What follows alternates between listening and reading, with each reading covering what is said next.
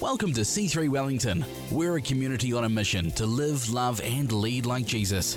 For more information about C3 Wellington and to find out about upcoming events and services, visit our website c3wellington.com. We're so glad you're joining us for this message. We pray it impacts you today.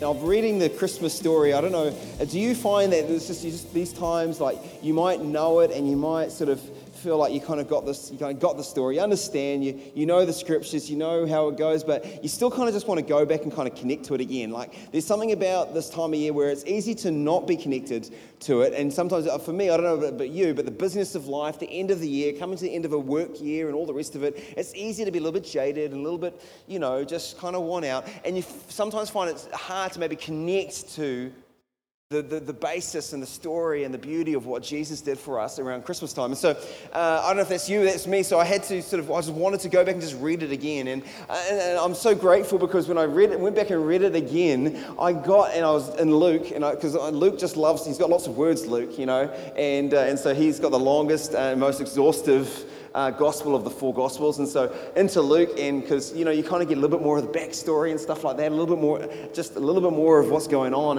and I was reading Luke, and two people stood out to me that I really had kind of glossed over or read through and kind of go, just kind of carried on, because we all know that the star of the show of Christmas is Jesus Christ, amen? And so you're reading this thing focused in on Jesus and focused in on what's going on, and Mary and Joseph and the whole, inn and angels and shepherds and all this cool stuff, but there's two people in the story, they're almost like extras in a movie. When you see a movie, you're not really paying attention to the extras in the movie, right? I remember when we were living in the Coromandel, they were filming the Lion, the Witch and the Wardrobe series, Narnia series. They're filming it in the Coromandel, and I never got to do it, but I was asked to be a guy that would just drive the actors from scene to scene, and they're going to pay you $50 an hour to just drive a van. And you drive them over there and just sit and chill for a couple hours with them, and then drive them over there and sit and chill. And unfortunately, the requirement of time, although I was going to get paid awesomely, I couldn't make it work. It was just actually, you had to be here and we had a young family, so I couldn't make it work. But I knew people that got to be extras in Narnia. They're like, we need some people to be in this crowd, and we need some people to be in that thing over there and do that thing. And so I'll do that. And so I've got mates who got to be extras in the movie Narnia. And you wouldn't even know it. If you're watching the movie, you wouldn't even notice them. In fact, that's the point of extras. The point of extras is to create the scene to make it look authentic, but you're not supposed to notice them because they're not the star. I can't even remember who the stars of Narnia were. I'm sorry if you remember. Good if you remember. I can't remember, but I don't remember who they were. But the point is that the stars, the ones that the name rolls up the screen, the credits, and they come first. It's interesting, isn't it, in Hollywood? And you see the tension, right? You get a big actor, and if their name's not first, then they have to be and so-and-so, or with guest starring so-and-so, like later on. They have to be like, if they're not, I'm not first, then you've got to put my name last with like an and or some sort of, is it a conjunction? I don't know what the word is I'm looking for. But, isn't it funny that in Hollywood it's like, your name's got to get up first. And I think sometimes in life it can be a little bit like this. And I just want to remind us this morning, and this is a good reminder, that we're extras in the show of life, and Jesus Christ is the star. Amen? You don't want to be the star. I think this is how the whole sort of challenge of humanity is that we want to force ourselves into the spotlight and be the star. But the greatest thing we can be is when we realize that we get to be extras in a movie. My friends were so grateful they could be in it, that we get to be extras in this amazing narrative of God sending His Son to rescue us, redeem us, and to create a family so that we could then be with Him forever. And what a crazy, crazy, awesome thing that we're caught up in, that God said, do you want to come and be a part of this amazing narrative that I'm writing in humanity? And so I just love that Christmas is a time for family, because Jesus came to create or birth a family through His blood, and we get to give gifts to one another because He is the greatest gift that the world will ever know. And so anyway, I was just reading through the scriptures and I see these two extras, and so my message this morning is called Extra Extra. Read all about it. Does anyone remember? This is the guys that used to stand on the street corner with their newspapers, and they used to sell the newspapers like, extra, extra, read all about it. So-and-so JFK has been killed, or some big things happened, and they're like, read the headlines, and they'd scream it, extra, extra, read all about it. And I love the fact that in the Bible, some bit roles get written in there and we get to glean from them. And so I want to tell you about two extras that I found in Luke chapter 2, which I believe we can learn some things, we can take some things away from the life of these two extras. And the first one is a guy named Simeon. Can anyone tell me about Simeon? No hands. I couldn't have probably told you too much about Simeon, but here he is. Let me read it to you. I'm going to read you Luke 2. I'm going to read you the whole chunk about Simeon, and then we're going to break down and just learn some things from Simeon's life. It says this in chapter 25 of Luke chapter 2. It says this: as they came to the temple, now this is Joseph and Mary. This is, I think, 40 days after Jesus' birth, and they had a circumcision ceremony, and you had to go to the temple and give an offering of turtle doves and whatever else those used to offer back in those days. I don't know, do we still have turtle doves? Because they got a hammering back in the biblical days, didn't they? Like, you wouldn't want to be a turtle dove back then, So anyway, Joseph and Mary came to the temple to fulfill this requirement, an elderly man was there waiting, a resident of Jerusalem whose name was Simeon. He was a very good man, a lover of God who kept himself pure, and the spirit of holiness rested upon him. Simeon believed in the imminent appearing of the one called the refreshing of Israel. For the Holy Spirit had revealed to him that he would not see death before he saw the Messiah, the anointed one of God. For this reason, the Holy Spirit had moved him to be in the temple court at the very moment Jesus' parents entered to fulfill the requirements of the sacrifice. Simeon cradled the baby in his arms and praised God and prophesied. He prophesied over Jesus when he's 40 days old. This is so cool. What a legend, eh? He prophesied saying, Lord and Master, I am your loving servant, and now I can die content. For your promise to me has been fulfilled. With my own eyes I have seen your word, capital W, I've seen your word, the Savior you sent into the world. He will be glory for your people Israel, and the revelation light for all people everywhere.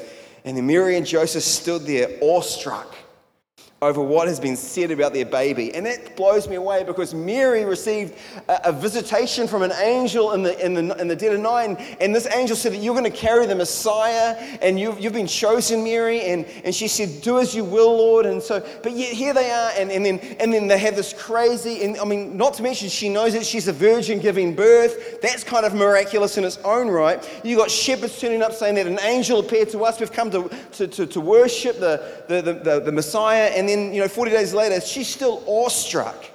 She's still awestruck by a man that comes up and says, whoa, let me see your baby. He's the Messiah. This one's going to deliver Israel. He is going to be a revelation light to people everywhere. And she's awestruck.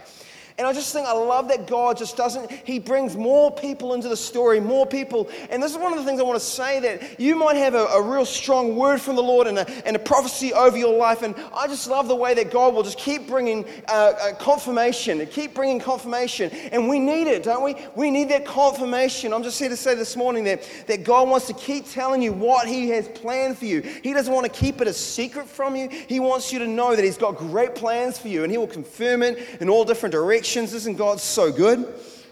So good. And so they were awestruck over what's been said about their baby, and Simon then blessed them. He's prophesied over Jesus, and now he blesses Mary and Joseph, and he prophesied over Mary saying, a painful sword will one day pierce your inner being, for your child will be rejected by many in Israel. And the destiny of your child is this: he will be laid down as a miracle sign for the downfall and the resurrection of many in Israel. Many will oppose the sign, but it will expose to all the innermost thoughts of their hearts before God. Wow. I just think, man, this is awesome. You've got this man who's so faithful to God, and God promises him. He promises him, you're not going to die until you've seen the Messiah. And so I just want to start this by looking at Simeon's life, this extra in the story of Jesus, that this is it. God will fulfill His promises.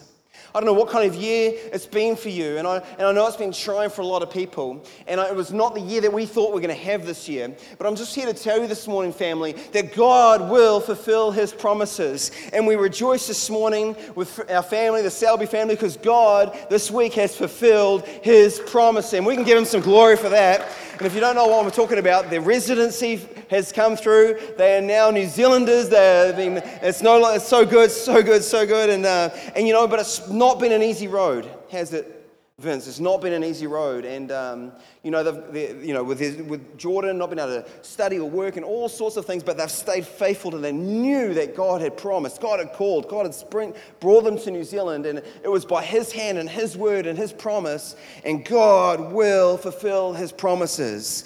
I just love that. For the Holy Spirit had revealed to him that he would not see death before the Messiah, the Anointed One of God, until he saw Him. When God speaks, it will come to pass. As long as we don't quit, as long as we don't give up, God's word will come to pass. I'm here to tell you this morning, whatever God has spoken over your life, whatever promises, it will come to pass. Whatever God has prophesied over this church and spoken to the fabric of this church, it will come to pass. I believe it. And what was coupled with this this fulfillment and this faithfulness of God was the unwavering belief of Simeon. Unwavering belief. Simeon believed, verse 25 said, in the imminent appearing of the one they call the refreshing of Israel. He believed. He never thought, I can't be bothered going to the synagogue today. I can't be bothered going to the temple today. You know, God, you promised and it hasn't happened. It hasn't come to pass. I'm now an old man. I just can't be bothered. I'm tired. As you promised us never know. No, he never stopped believing that it was going to happen. And there was a there-ness of Simeon. He never stopped being there, being present where the presence of God is. I'm going to be there. Back in those days, that was the temple. You would go to the temple. Yes, we gather as a church on a Sunday, but aren't we so glad that the presence of God just doesn't remain behind a curtain where one man can go once a year and that you've got to come and give sacrifices, or we don't live in that temple system anymore? Aren't you glad that the presence of God lives and dwells within you and you can connect and have a connection with God wherever you are? Wherever you are. The enemy wants to take the seemingly delay and the timing of God and tell you that God doesn't care, He's disinterested, and it's not going to happen. Because He knows the power of you fulfilling what God's put on your life. He knows the power of you stepping into what God's called you. So He wants to derail your belief. I'm just here to tell you today, keep that belief. Stand on the promise of God. Say, it's going to happen. I believe it. If you've spoken it, it's going to happen. Simeon never wavered. He never wavered. And I'm here to tell you today, because this is the truth, God's timing is perfect. God's timing is perfect. It says this in verse 27, for this reason. You see, what Simeon thought is that he would get to see the Messiah. But what God actually had was more than that. Out of your faithfulness and your belief, Simeon, you're actually going to prophesy. I'm going to write you into the canon of Scripture for eternity. The people are going to read of this, of your prophecy, to confirm who Jesus is. You're going to have a place in this story now. So much greater than he could imagine that would happen. And just the Holy Spirit came upon him. But he was, God's timing is perfect, and he had him in the right time, at the right place. Listen, for this reason, the Holy Spirit had moved him to be in the temple. The Holy Spirit had moved him to be in the temple court at that very moment. I'm just saying that God is arranging, God is moving, God is switching things up, God is allowing, God's timing for a collision course of destiny is perfect.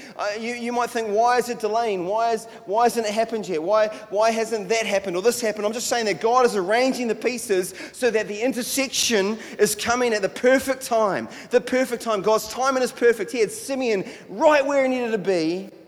At the right time, at the right moment that these guys journeyed in. They were only there for that one day, yet here they are. And I don't know how many people would have been in the temple court, maybe thousands. Yet here they are, bump into each other. This man and woman and a baby and Simeon. And the Holy Spirit just comes upon him. And he prophesies over Jesus and over Mary.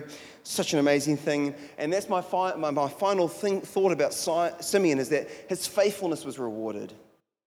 I love the message that Pastor Joel brought around that success right now looks like faithfulness. What a great message. Sometimes we think that success looks like a whole lot of other things. It looks like growth or influence or whatever it might look like. That's what success looks like. But Joel's message was, come on, in this season, success looks like faithfulness. It looks like faithfulness. I love Simon cradled the baby in his arms and he praised God and he prophesied over them. God's reward for Simeon was not just that he met the Messiah, but that he was able to prophesy over him. And we read of that today. What a powerful thing. Can you imagine being able to prophesy over the Jesus Christ? I mean, that's pretty nuts, right? Pretty crazy stuff. This extra in the story, it's incredible. And Simeon also prophesies about the death of Jesus. And he says the destiny of your child is this: he'll be laid down as a miracle. So we're 40 days into this baby, and already, I'm not sure if this is the first, I don't know at that point with Mary, how much she had calculated, how much she knew, how much she was aware of the trajectory of her son and the plans and the purposes of God. But right herein, he's saying, hey, you need to know this. He's going to be laid down. He's going to be lifted up, as it says in John 3, as a ransom for many. Through his blood and through his sacrifice, many will come and the family of God will be birthed. And this is incredible that Simeon is prophesying over Jesus. I'm just blown away by this. But let's move on to our second extra this morning. Extra. Read all about it. And that's Anna. Following on from Simeon, in comes another extra into the scene. And let's read about Anna. We'll carry the story on in Luke 2, and we'll pick it up in verse 36. It says this: a prophetess named Anna was also in the temple court that day. She was from the Jewish tribe of Asher and the daughter of Phanuel. Anna was an aged widow who had been married only 7 years before her husband passed away. After he died, she chose to worship God in the temple continually. For the past 84 years, she had been serving God with night and day prayer and fasting. While Simeon was prophesying over Mary and Joseph and the baby, Anna walked up to them and burst forth with a great chorus of praise to God for the child. And from that day forth, she told everyone in Jerusalem who was waiting for the redemption that the anticipated Messiah had come. Wow, Anna is just a superstar, isn't she? Here's a woman that 7 years into her marriage loses her husband 7 years in, and then for 84 years she's just faithfully serving. I love that it says that after he died she chose to worship. So let's learn some things from Anna, and this is the first thing I want to say. Anna's circumstances did not dictate her worship. Now I know it's been a crazy year with COVID and all the rest of it, and just crazy stuff, but let's not let our circumstances dictate our worship. Let's learn from Anna that after her husband died, she chose to worship. What a response, right? And she chose to worship in the temple continually. And now we don't, like I said, we don't have to go to the temple, but we can be worshiping continually. In fact, we are, to one extent or another. Harold Best wrote a book called Unceasing Worship, and he said that the human being is a consistent worshiper. We're created to unceasingly worship, and we will either aim that at God, we'll aim that at the Creator, we'll aim that at created things, or we'll aim it at ourselves. But either way, we are created to be worshipers. And so she aimed her worship at God despite her circumstances, despite it not going the way that we all think it should go. Here's a faithful woman. Why the heck does she lose her husband?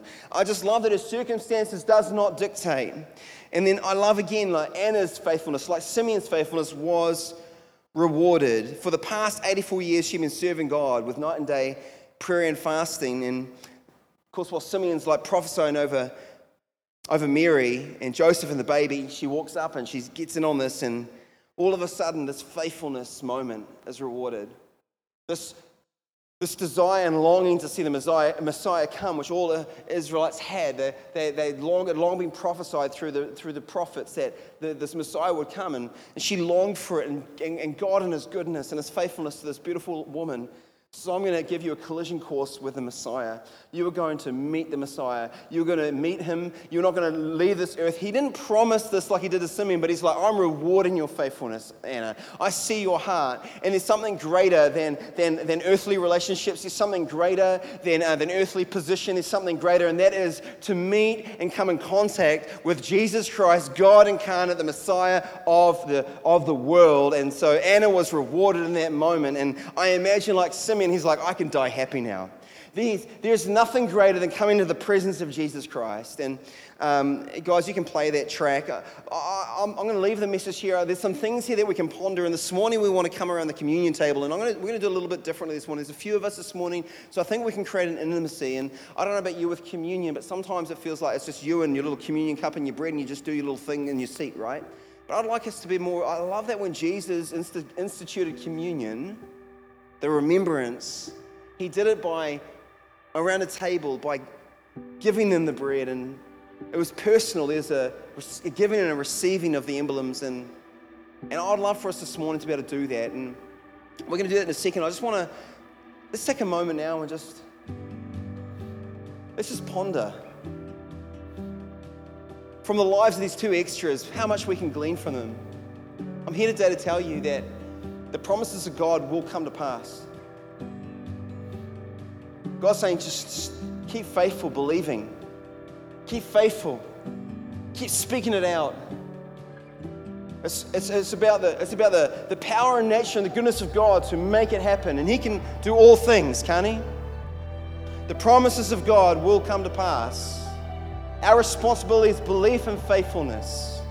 In this season, faithfulness is rewarded. It looks a lot like just being here.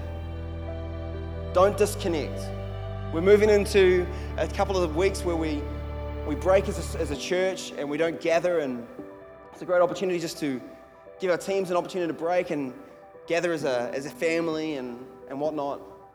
What does it look like through this season to stay connected with God and His presence? And I'm just here to say that I think I'm not speaking out of turn. If I was to interview Simeon and if I was to interview Anna, they would both say that the greatest moment of their lives is the moment they met Jesus that day. That there's no thing that could ever surpass that. That moment that the Messiah was there in front of them. I like that the Bible refers to Jesus as the rescuer, as the Savior. We've got so much to be thankful for this morning, and despite our circumstances, and they may be all over the spectrum for you here this morning, wherever your circumstances that led you here today, through the year, whether they be good, bad, or otherwise, I'm here to tell you that Jesus is worth celebrating. I'm here to tell you that Jesus and what He did for us is worthy of our worship, is worthy of our focus, is worthy of our remembrance, is worthy of our praise.